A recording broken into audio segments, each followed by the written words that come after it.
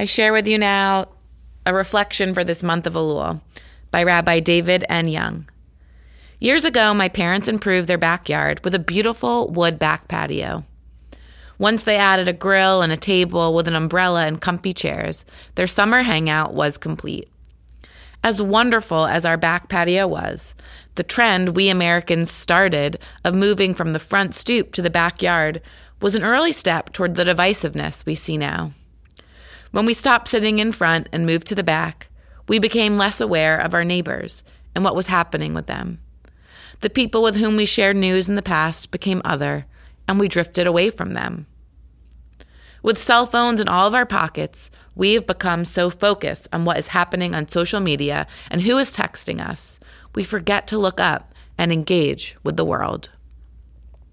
In the Talmud, Rav Kahana changes how he prays based on what is happening in the world. When there was strife in the world, he would remove his cloak and pray with his hands clasped. When there was peace, he would keep his cloak on.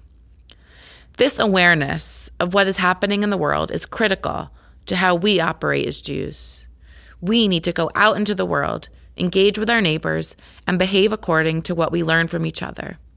Engagement breeds compassion, and compassion will lead us to heal one another rather than compete with each other. Shana tova.